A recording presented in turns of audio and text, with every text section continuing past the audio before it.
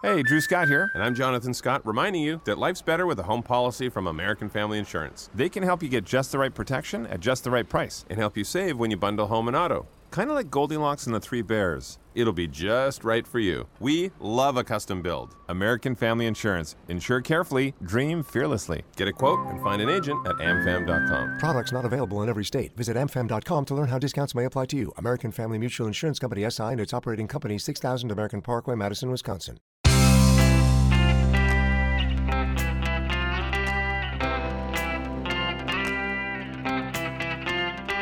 Changing your life one story at a time. This is the Chicken Soup for the Soul podcast with Editor-in-Chief Amy Newmark.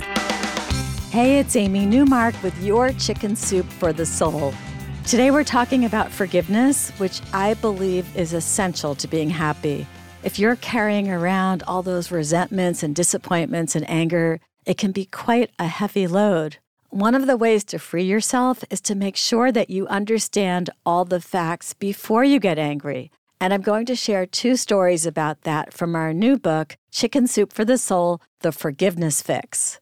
We made this book because we feel this is such an important topic. And I think that the revealing true stories in this new collection will inspire you to use the power of forgiveness in your own life. We have stories that show you how to manage your hurt with or without an apology, and then focus on what's really important. You'll read about marriages being strengthened, families getting back together, grown children coming to understand their parents, and people overcoming the worst transgressions, even crimes. All of these writers describe how using forgiveness freed them, because holding on to those past wrongs really does weigh you down. And in today's stories, we learn about 2 people who held onto their anger until they found out the truth about what really happened. If only they had known before, if they had gotten all the facts, they would have saved themselves a lot of heartache. So the first story is from Christy Heitger Ewing, and she shares a really personal story about her mother who committed suicide. Her mother suffered from depression, and she had already tried committing suicide just 6 weeks earlier. She had taken an overdose of sleeping pills, but she had called Christy, and the family had been able to save her. Unfortunately, the next time was different. Even though the family had assured their mother how much they loved her and needed her, and even though they had locked up all her medications, somehow she had done it again. And it was worse this time. Christy's father called her and said that this time the hospital probably could not save her mother. Christy then spent several hours waiting for the dreaded phone call. And while she waited, she got angry. She said things to herself like, "How could she betray me like this? How could she choose to leave me?" And she thought back. There had been plenty of times when it was her mom who was saving her, like when Christy was anorexic as a child, or when she went through a painful divorce. When she had carpal tunnel surgery on both hands, her mom had cared for her toddler. Christy says, time after time, she saved me. And now, when it was my turn to save her, I had failed miserably. Guilt and gut-wrenching pain ate away at me. So poor Christy was angry with her mother and felt guilty at the same time. For several months after her mother died, Christy remained steadfast in her righteous indignation. She took down all the photos of her mother, and she was absolutely miserable, and she cried all the time everywhere. And then one night, she saw a news segment about suicide, and it caused her to reevaluate her mom's actions. She says, up until this point, I'd been drowning so deep in my own grief that all I could see was how Mom's death affected me. I hadn't stopped to consider what she must have been feeling. Now, Christy also attended a support group for people who had lost loved ones to suicide, and she began to understand the agonizing emotional pain that her mother was in. Christy says, something clicked inside me, and suddenly I had a newfound perspective, and with it, a newfound mercy for Mom. Clinical depression was her cancer. It was her car accident. It was her heart attack. She didn't choose to become afflicted by a chemical imbalance that messed up her brain any more than a cancer patient signs on to have cancer cells ravage her body. So while my mom died by suicide, it was depression that killed her. It wasn't her fault. The power to forgive provided me with both strength and clarity that enabled me to move through the hurt so I could heal. Christy felt awful that she couldn't save her mother, but she was no longer angry. And now she remembers the 46 wonderful years that she did have with her mother before her disease took her away.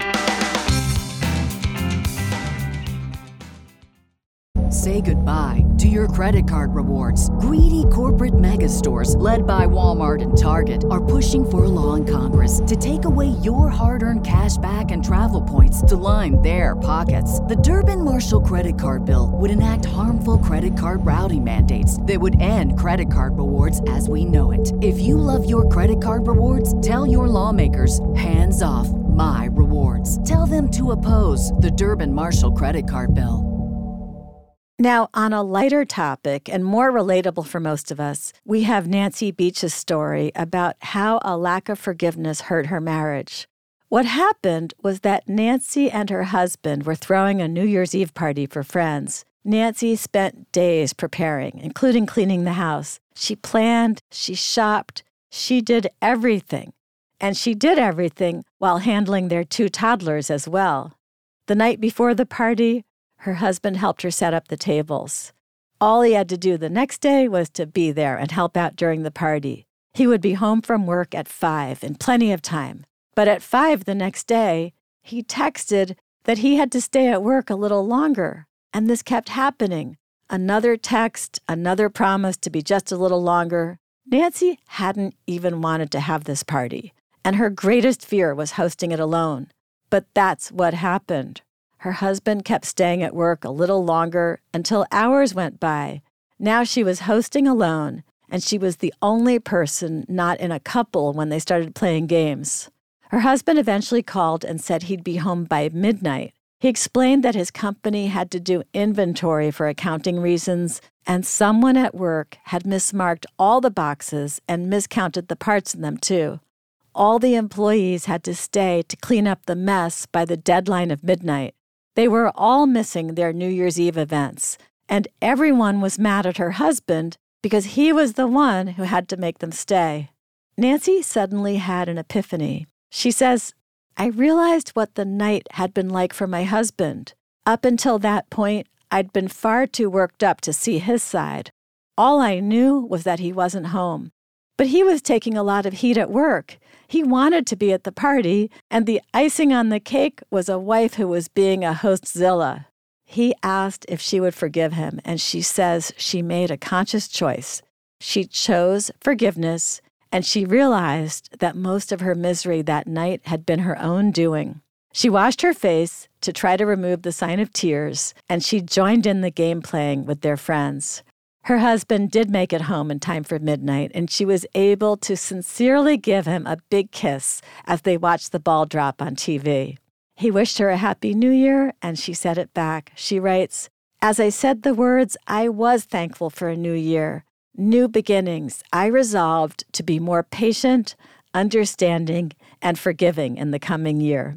So that's a little bit of inspiration you'll find in Chicken Soup for the Soul, The Forgiveness Fix. If you want to learn more about it, head over to chickensoup.com and click on the podcast button. You'll see a link to the book there, and you can read all about what's inside it. I'll be sharing a lot of stories from the book over the next couple of months, so sign up for this podcast wherever you like to get your podcasts, and those future episodes will be automatically downloaded into your phone. You can pick up a copy of the book at Walmart, Barnes & Noble, Amazon, and wherever else you like to buy books. Thanks for joining me today at Chicken Soup for the Soul. Come back next time for a couple more stories about entertaining from our new Christmas book. These stories will help you relax and let a somewhat imperfect Christmas happen for you, because those really are the best kind.